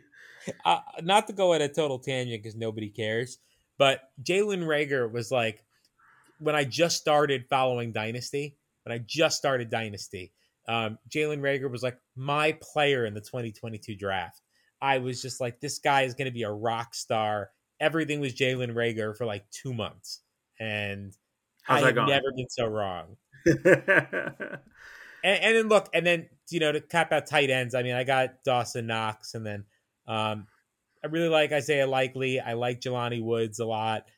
We spoke about Parham. I like Logan Thomas. I think people forgot how good he was just 2 years ago. He was the third in PPR. So, right. I mean, I've spoken enough about this team, about the direction. I think as is, without any trades, if those wide receivers hit in any given week, I can win. But I don't, the quarterback depth is a little bit tight, and I don't see these running backs as being league winners. But yeah, I think like high end, I could see myself sneaking in the playoffs as a 6, and low end is more in the 10 range. Well, Ryan Tannehill is probably the most underrated quarterback from a fantasy football perspective. Last year, quarterback 12. The year before that, quarterback 8. Quarterback 21, but in 12 games in Exactly. 2019. So really He was probably more killer like, that year. right, he was probably more like quarterback 9 or something like that. I haven't done the numbers, but I'm No, I sure it actually was, think he was better than that. If wow. I remember correctly, he was like quarterback 4 over that stretch. Yeah. Yeah. Look, I bagged on Antonio Gibson earlier. As your number 2 with this lineup, very comfortable with Antonio Gibson. Dalvin Cook is excellent. He will be excellent. He will be in a better offense in theory. He This to me is a team. What do I have it ranked at? 7? That might be too 7. low. That might be too low. Okay, so no, you know what? I look at Trevor Lawrence. You need the step forward. You need the massive step forward. And so that was probably a big piece of me putting you at 7.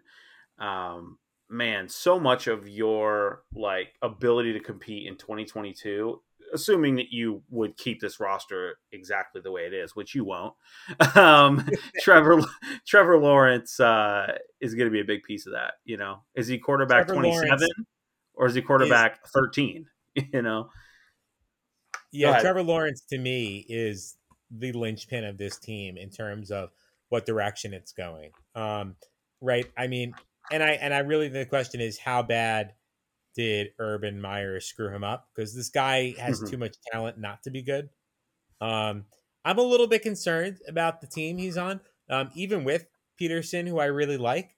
Um, Not really thrilled with their offseason. I don't like they spent way too much money on Kirk, who's a good but not great wide receiver, and I'm just not convinced they really have a lot of other pieces. But I think ETN and Robinson, their O line is okay, and I think if Lawrence could take a step forward, and then they draft like a Jackson Smith Nagata next year, or a Keishon Butte or somebody like that, a top end wide receiver. I'm really bullish on Lawrence, so fingers crossed. Yeah, I actually think structurally, obviously remove the quarterbacks from the equation, their offense is going to look a lot like Green Bay's, where you're going to be running 45% of your offense through your running backs. And, Marvin Jones, I actually like him a lot. I think he's a great red zone guy. He's underrated. He gets yards every year. People don't want him and don't care about him. And every year he's productive. And so I think he's the best receiver on the team. I know most people would cringe to hear that. I don't think that that's so bad. Yeah, No, you're right. he's not Tyreek Hill. He's not DK Metcalf. But he's also not what they had last year, Well, that's why I He traded for him too, and I traded with you for him because, sure, partnering him with Lawrence, it's a stack, but Lawrence is going to have to throw the ball to somebody this year. And yeah, Kirk may get 100 receptions, but someone else is going to need to catch it. And ETN is going to be that Aaron Jones. It's a great analogy. But Jones, I mean, look at his stats. I mean, this is a guy who, you know, last year, caught 73 balls. The year before that, 76. The year before that, 62. He's consistent, really consistent. And he has a good rapport with Lawrence. He's been there for a year. I'm expecting good things. Yeah, absolutely. So let's move on to NGC. We've got him at number 6. You've got him at 6. I have him at 7. So as you look at NGC's team, every year seemingly a contender, but never quite in the top end mix. What do we think this year? I'm looking at his roster. It leans a little younger, but there's definitely some win now pieces like a George Kittle and a Kirk Cousins. Not one to really trade his picks too much. He is missing his 2023 first. It's a common theme among many people. Yeah, pretty much. I mean, yeah. You own what? You own 70% of the first round picks or something like that. So, yeah. So as I look at this roster, Mike Williams, Deontay Johnson, and Terry McLaurin is a nice top 3 receivers there, and then I really like Swift and Javonte Williams. I think that's the centerpiece of the team is your high end young running backs. I think I already said I think George Kittle is the best value at tight end this year, and you look at the team and you worry: is Brandon Ayuk going to be valuable this year? Is Carson Wentz going to keep his job? Now I go to the bench and I see Daniel Jones. Is he going to keep his job? Looking at the running back depth here, Singletary, all right. Sony Michel, somewhat interesting, but really no upside from the running back position, unless I'm missing something on a taxi squad. No. Really no upside from the running back position on the bench. Of course, he's got all his upside packed into Swift and Javonte Williams. So I get that. But not really any place to go other than Singletary for bye weeks, injuries, etc.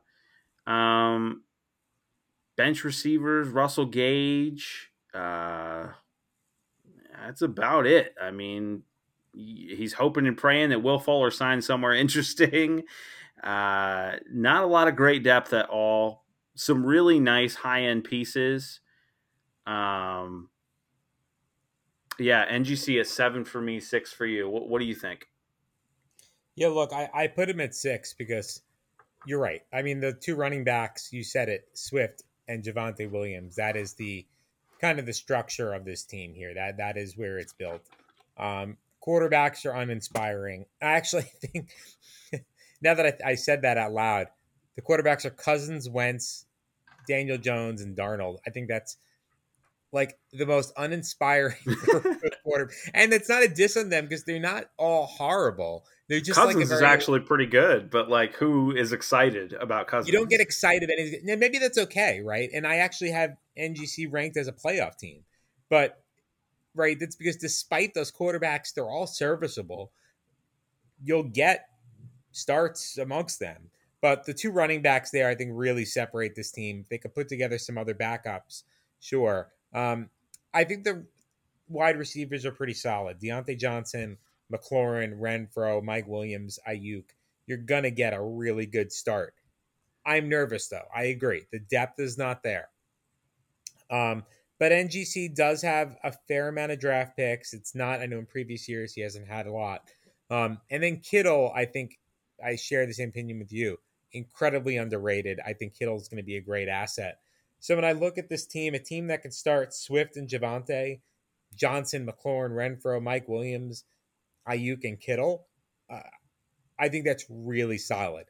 I think the quarterbacks is what's gonna hold this team back. Certainly the depth. But if Swift and Javonte take that leap forward, you have a young core for a long time as running backs, and that's really important. Plus, you have a good core of youngish wide receivers, and Kittle, I'm feeling pretty good. The question NGC has going forward is, are that group of quarterbacks, will any of them have a job next year? Hmm. And I think Cousins will, but I can't say that for certain. And I can't say that for certain about any of them. Man, could you imagine if he lost all three of his quarterbacks starting jobs this year? That would be And Darnold, insane. throw Darnold in Well, there. He started last year. that's fair. Yeah. Yeah, that's fair. And honestly, as of, 3 weeks ago, 4 weeks ago, it looked like Sam Darnold was the starter again. So obviously they trade for Baker and that changes. By the way, it's completely ridiculous that they're splitting first team reps. We know it's Baker Mayfield's job. Give me a break. Um, yeah. Yeah, we can move on from NGC. I would just say one last thing is this is like the first team on the list where like I genuinely believe he could win the championship. I'm certainly not picking him in the top several, um, but there is enough depth and enough quality players where if he hits a few breakouts, also Mike Williams could easily finish in the top five with enough touchdowns. These running backs could. There's a chance for a championship here. So, I mean, if I'm NGC, I'm buying. I'm buying a little bit more depth. Go all in, buddy. Make it happen. I wish I could go all in right now. My team is so Yeah, ass. I wouldn't touch the quarterbacks if I was him. I would use some of those draft picks to get some more depth, and then look, if you need to trade away a McLaurin or a Deontay next year in a package to the quarterback, because you're so be it. Yeah. You got a chance to win this year. I agree. Yep. All right, so we get super boring here because 5 through 1 we are in complete agreement. Number 5 we have Junkyard, probably the highest Junkyard's been ranked for us. He's a legit playoff team, at least from my perspective, and you've got him ranked at 5, so you probably agree with that. Why don't you break down Junkyard's team? Junkyard's team to me comes down to one thing, and that's Lance. Right? I mean, I think having Herbert, if Lance is what people think he is, you have a dominant team with Herbert and Lance. Um, I'm not so sure. I think most things that Shanahan touched turn to gold. So let's see if that works for Lance. And Lance certainly has the skill set. But well, if Lance comes through, this team's going to be great. Junkyard, has that really solid group of kind of, Chubb, Elliott, Montgomery. I'd say these guys are running back 6 through 12 type running backs. Agree. Um, Having the backup for Pollard is great. Backing up Elliott. And then the wide receivers, I think, definitely are the point of this team that's a little concerning. They're not. It's not that they're bad, but Allen Robinson, Judy, Claypool, um, Landry, Boyd. Those are some vets that are going to need to prove it. But Junkyard does have um, Garrett Wilson and Treylon Burks, so a couple young guys to step in and maybe give some of that upside. Right, it could go a couple different ways with a wide receiver group. Tight end group is whatever. It is what it is. Hooper will get some points here. Not a lot of draft picks, which is a little bit concerning in terms of Junkyard's ability to go all in. But look, I think the flex positions are strong enough where if Lance comes through and Lance is awesome, this team can win it all. I think, though, the flex positions are not strong enough to override Lance being a dud. Completely agree with that. I am very in on Trey Lance, and I don't even know if I expect him to be a starting quarterback in the next, in 4 years from now. I'm not in on him as a talent being incredible. I'm just so in on him as a fantasy football player being incredible. I think he will have a better season than Jalen Hurts had last year, just purely based on the fact that he is a superstar runner and he has a cannon arm, which is going to make, how accurate he is, I don't know. But it's going to make defenses play him in a way that he's either going to get the deep shots with very capable receiving options, or he's just going to run 8 times a game for 75 yards and a touchdown. And that's before he's thrown the ball one time. And Yep. so that's just so valuable for fantasy. And I can't see a healthy way that he finishes outside the top 8, and he has top 3 upside. And it's crazy to say that because we've really not seen him start at all. I mean, we saw, what was it, 2 games last year, but in the 2 games, I think it was 24 combined rushing attempts. Kyle Shanahan is excellent at putting his quarterbacks in good positions. And so I just think the sky's the limit for Trey Lance, and he doesn't even have to be good at passing. See Jalen Hurts. Some receiver on his team will break out, whether it's Jerry Jeudy, whether it's Chase Claypool, Garrett Wilson, or Treylon Burks. Some one of those guys, I can almost say for sure, is going to end up a top 12 receiver. And so if that's true, now you have Allen Robinson, who will almost certainly be a top 18 receiver, unless he really is done, which I just don't believe that. And then Sammy Watkins has got a shot. David Montgomery is going to be as consistent as he ever is, even on a bad offense. There's just so much safety and depth here with high upside at receiver, with high upside at quarterback in Herbert and Lance. I am really excited, and man, did he strike gold in the disbursement draft, because Yeah, really good. I mean, he was in rough shape there. Missed out 2 years of Christian McCaffrey, took Trevor Lawrence, who, was as bad as he could have been in his rookie season. Who knows what he does the rest of his career, but Hey, sorry, my bad. You've even got somebody we haven't even mentioned yet, Tyler Boyd. What was he last year? Let me take a peek. Boyd, absolutely. Tyler Boyd was wide receiver 31. He is one injury away, whether it's Chase or Higgins, away from being a top 15 option every week. If one of those guys goes down, he's going to volume his way to 8 catches and 70 yards a week.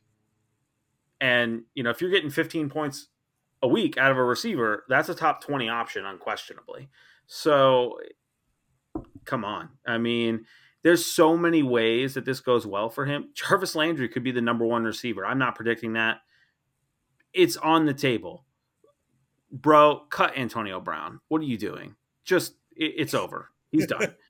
It's time. I would love to see if, Junkyard is in the championship game and he has this wrapped up. Just start Antonio Brown. Yes. How much of a middle finger is that to your opponent? I'm up 58 points on you, and all you have left is, some guy's going to score 6. Yeah, you got to tweet it at Antonio Brown, because I feel like he could respond. Thanks for bringing me to my championship, even in 2022. That's glorious. All right, let's get into the top 4 here. We've got Dingaling 75. Again, a unanimous vote from us at number 4. Sorry, my phone's loading a little slower than it's been going. All right, go for it. Jump in. Look, Dingaling again. I think the common theme here is quarterbacks. Lamar Jackson and Joe Burrow, right? That's a great 1-2. I love his running backs here. Dobbins, I'm well known to be a fan of his. Breece Hall, we discussed before. I know you're high on him. Mitchell, Edmonds. I mean, those are underrated guys people aren't talking about enough, and they're really good.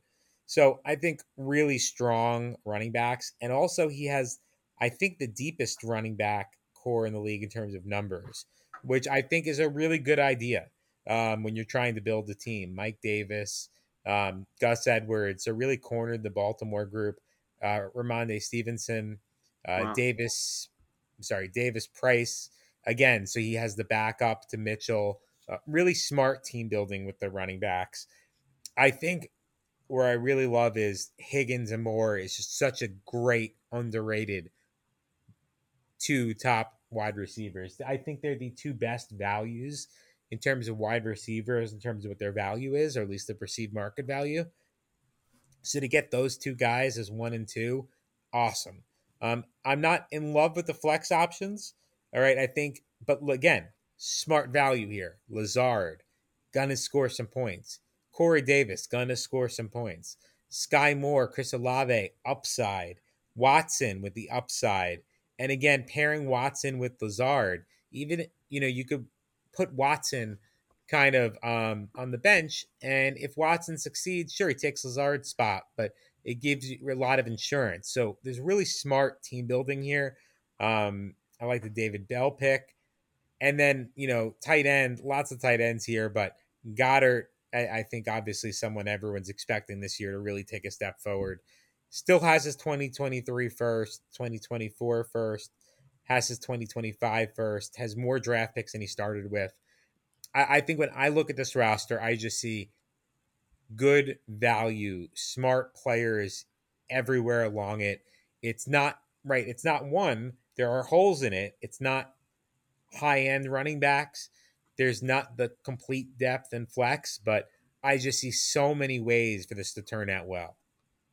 Yeah, he's going to need a couple young players to really hit to get into the championship conversation, but he's got so many that the odds that a few of them hit are really high.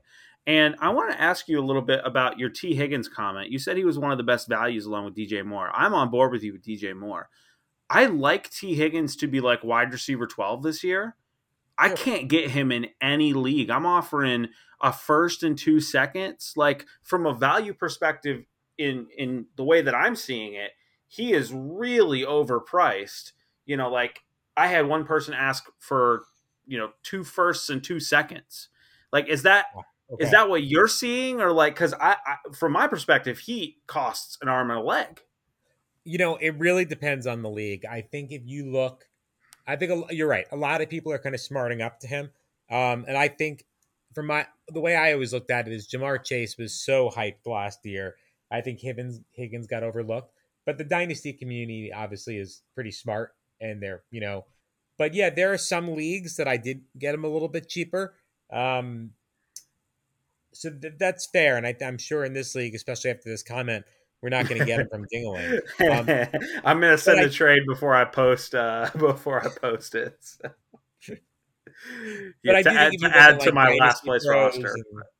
I think if you look at a lot of the websites that kind of rank these things, I just see Higgins as a little bit higher maybe than I'm seeing most of them publicly, and certainly a lot higher than the hype. Yeah, sure. So I look at this team, and we've discussed already. There's upside in youth. You start with the fact that this team is going to be a good team for 4 or 5 years.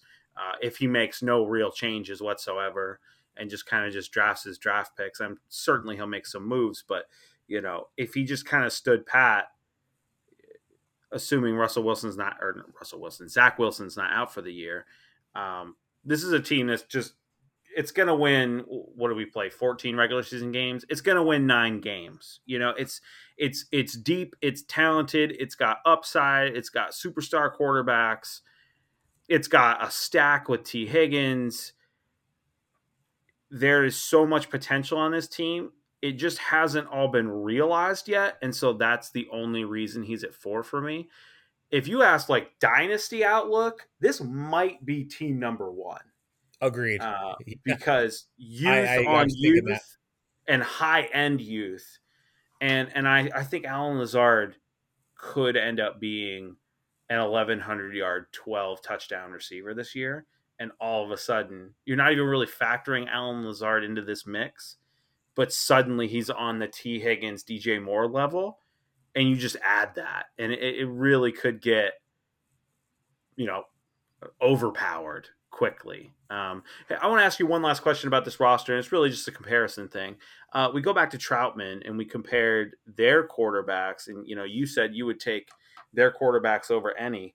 Would you take Lamar Jackson and Burrow, or would you take Mahomes and Kyler Murray? I take Mahomes and Murray because of Mahomes. I think that Lamar Jackson and Kyler Murray, I think, are pretty similar in my mind. They're about the same age. Murray's, I think, 25. Jackson's also 25. I think Jackson's better, but I don't know. Jackson's 10th and 15th in the last 2 years, and Sure. Kyler's a little bit better, his stats. I think they're both going to be starting quarterbacks for a while, so I think they're pretty similar. But I don't know. Look, Burrow is really freaking good, but Pat Mahomes is, I think, on a different level.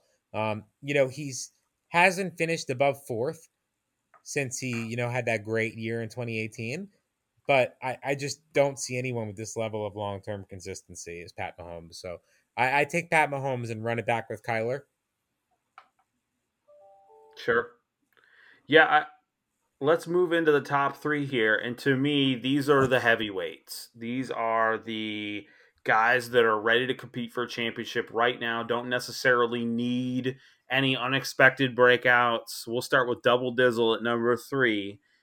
Um, enters the disbursement draft because he takes over for Kirkaholic. And oh, lucky him, number one overall pick ends up with Josh Allen. But, he drafted so well, and it just looks like a who's who of the best players in the league for the first 5 or 6 slots here. Josh Allen, Joe Mixon, Aaron Jones, Stephon Diggs, Michael Thomas is interesting, and then Travis Kelce. The rest of his roster there in the starting lineup is not the best, but Aaron Rodgers as your second quarterback, back-to-back MVP, you could do a whole lot worse. And then there is some depth here on the bench. So you ranked him 3 along with me. What were you seeing? And specifically, what do you think about the back half of this starting lineup and his depth? Yeah, I mean that's the question, right? I mean, you get the number one player in the league over the last 2 years in Allen. So, right, not bad. Rodgers, not a bad number 2. Baker, I think, is a really good pick as your third quarterback. Yeah. I think he's going to surprise people this year, and that's solid. But looking at, like you just said, kind of what's the back half, right? Without reiterating what you just said, I think there's a lot of upside. I think when you look at Mostert, you look at Melvin Gordon, you look at Michael Carter, who I think is going to be more involved than most people think. And some of your backup kind of wide receivers. I think when you look at your AJ Greens, kind of pair them, if you need to. Your Robbie Anderson, all right, maybe that won't work out. I don't know. But you got a little bit of depth there. And then the tight ends, you got Kelce again. So you get the number one tight end to pair with those quarterbacks and those running backs. Not too much else there. Still have a couple picks, not completely empty, but I just think when you look at this team and you start with Allen and Rodgers, you get Mixon and Jones, and then you get the Diggs, Thomas, Thielen. It's a great team. I'm not putting it 1 or 2, but Double Dizzle knows how to draft, and he put together a team that could just really compete. Yep, it's overall a pretty old team, especially in the starting lineup. Obviously Josh Allen, nice and young. Michael Carter gets his job taken. Elijah Moore, I honestly think he could be the one this year. But other than that, it is a lot of old dudes. And so, this isn't really a discussion so much for the dynasty outlook.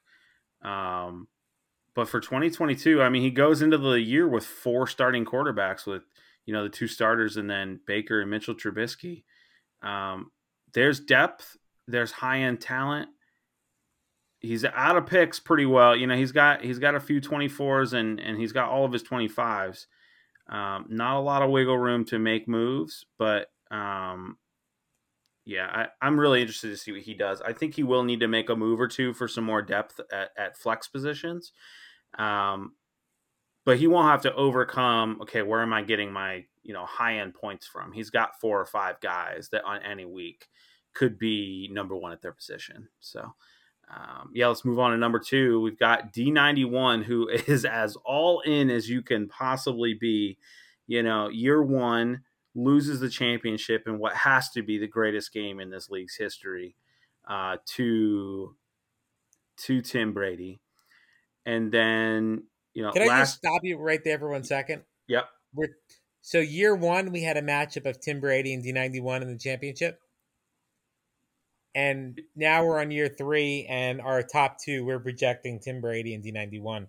So maybe the question is, what are the rest of us doing wrong? Okay, keep going now. Sorry no, you're 100% right. And, D91 had a horrible year. Not last year. Not really, though. He just had some injuries. And so, he dumps half his roster to me in a trade that he didn't even think I would accept. And he's back here already. So, I love his philosophy here. He is all in. Almost all of the players in his starting lineup are guys you think probably have 1 to 2 years left. You do have Mark Andrews in there, but I'll just read the names: Tom Brady, Christian McCaffrey, Derrick Henry. Those are all guys we're not expecting to be relevant in 2024. Keenan Allen, Alvin Kamara, Tyler Lockett, James Conner, Marcus Mariota, all guys in that same conversation. I'm looking at the depth. The bench depth is actually pretty decent at wide receiver for this year only. And Julio Jones, DeAndre Hopkins, Kenny Golladay, not really any running back depth. He's praying that Jimmy Garoppolo gets a starting job. That's the elephant in the room, right?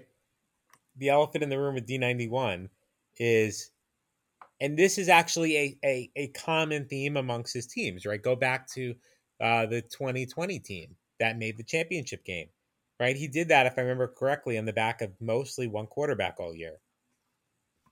Yeah, absolutely. And that was, very much against what you and I thought was wise to do. It's in the possibility that he's in that very same situation this year.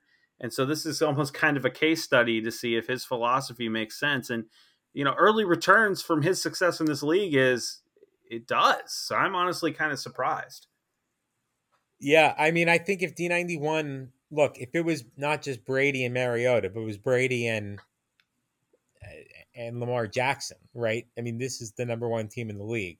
Mariota doesn't need to be Lamar Jackson.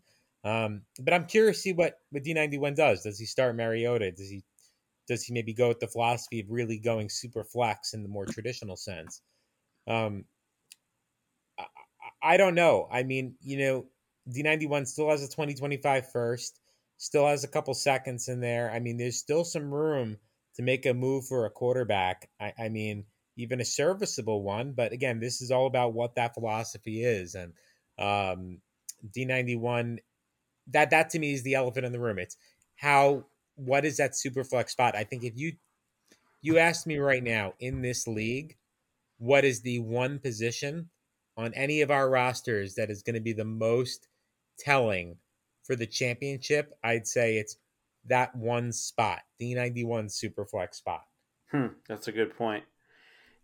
Those running backs, Christian McCaffrey and Derrick Henry, there might be a week this year where they combine for 80 points. I mean, and that's going to outscore me on a regular week. So, oh man, the high end octane of those star players. Respect to you for going all in. Boy, you better hope someone gets in the disbursement draft that you're excited about, because he's almost certainly going to disperse. And yeah,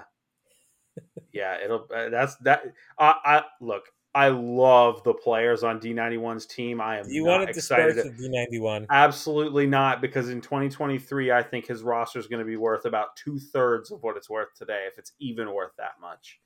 And I love it for 2022. I am scared completely about it for 2023. So that is one of two teams. I won't put the other person on blast. Sorry, D91. We're putting you number 2. We can't say all nice things. So, all right. Gosh, do we have to do this again? I think we're done with the pod now. Yeah, that's enough. That's it. Yeah. All right. Hey, have a good one. All right. Gosh darn it. Stupid Tim Brady. Why do you have to do this? You know, how is it that you win the championship twice in a row, end up in the disbursement draft for some crazy reason, and then in the first 2 picks end up with the top 2 players at each of their positions in Jonathan Taylor and Cooper Kupp? How did we allow this? How is this possible? Wait. When you say how did we allow this? Yeah, this is your fault, I was not in Steve. the dispersal draft. If you had joined, maybe you wouldn't have allowed this. Okay. I'm blaming you. Well, I can't blame myself anymore. I already lost in a championship. I did my best. Okay. Who did you pick in the first round in the dispersal draft? It was either take your pick because I was on the turn. It was either Tyreek Hill or Kyle Pitts, which Tyreek Hill wholly regrets. Batman, Yeah, I'd um, imagine you'd much prefer Cooper Cup, yeah, by a Cooper Cup mile. at Yeah, this point. oops. Yeah, I had no concept that he was going to get moved from possibly the greatest quarterback we've seen other than Tom Brady to whatever Tua is. But here we So are. I think the way to analyze this is just to be clear. If he wins again, how does that work? Do we have any type of, in the bylaws? Did we ever decide that? Maybe that's how we should spend our next 2 minutes. We did.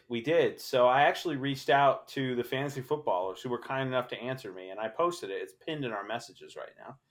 And the fantasy footballer said, I gave them our exact bylaws and said, make a ruling. If Tim Brady wins in 2022, does he win? I mean, it'll just be one single year's worth of the jackpot.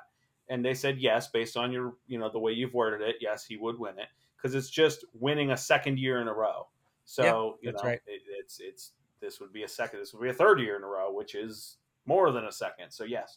God dang it. Look at this team. I mean, Matt Stafford and Matt Ryan, safe as it comes.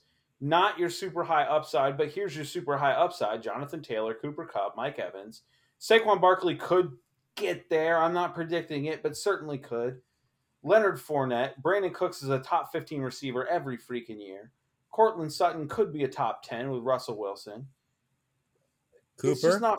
It's not. Cooper Oh, could be a league winner when Watson comes back. I mean, that's yeah, I'm not even on the. Is he on the? Where am I looking here? yeah. Amari Cooper, Hunter Henry. I have Hunter Henry in a lot of leagues this year because he's dirt cheap, and I honestly think he takes a big step forward. I think Mac Jones trusts him, and I really think Hunter Henry. I think 15 touchdowns is in the possibility. I don't think he's ever going to be 1,000-yard receiver. I don't think that's ever happening, Well, but he hit 9 last year. There's no reason he can't hit 15.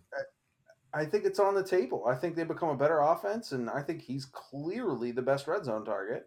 And can we So, talk for a second how Tim Brady has 224 firsts and a 25 first, and he traded me Debo Samuel. that was surprising to me.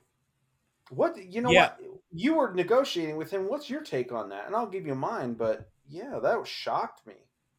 I was surprised we got there. I overpaid. Um, that was one of the ones I thought I overpaid on, but I felt like I needed to overpay to get kind of a couple of high end talents. So I don't understand it from Tim Brady's perspective, but he's smart, knows what he's doing. He now has this extra ammo and he can use this at the deadline. So if I did overpay for it and he knows it, then, look, he could package 3 first round picks to me at the deadline and grab, I don't know, take your choice. I don't want to negotiate for him. does, does he want,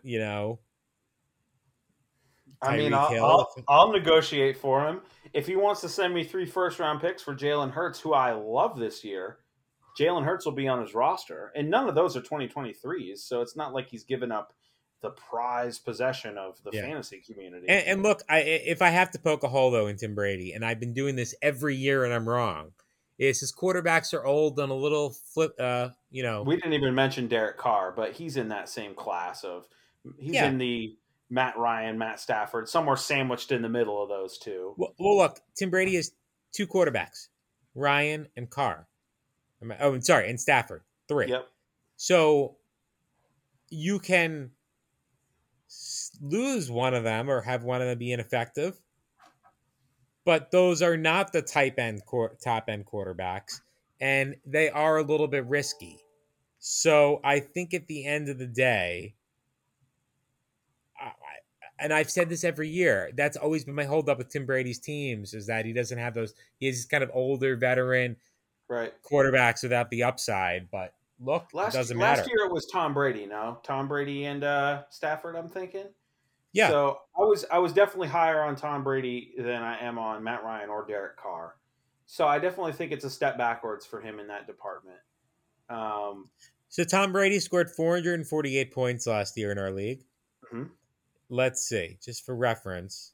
Matt Ryan gave us, Stafford did 390. and Matt Ryan was all the way down at 243, playing 17 games. 243. And Carr was at 281. So huge step down from Brady. So yeah, let's see. Let's see if any of these quarterbacks can take a step forward. Would it shock you if Tim Brady makes a move for Jalen Hurts or any of these other quarterbacks using those, draft picks? No. Of course not. And, while Tim Brady hasn't been the most active in trades in our excuse me, in trades in our league, he's certainly active enough. And I swear, I go back and I look at the deals he makes, and they're always just so shrewd. Like they're not frequent, but they just always seem to address an issue. And like last year, I'm thinking his running backs, maybe it was 2 years ago, his running backs were not that great, but like now he has incredible running backs. He has incredible wide receivers. He has four guys in his starting lineup that absolutely could finish top 12.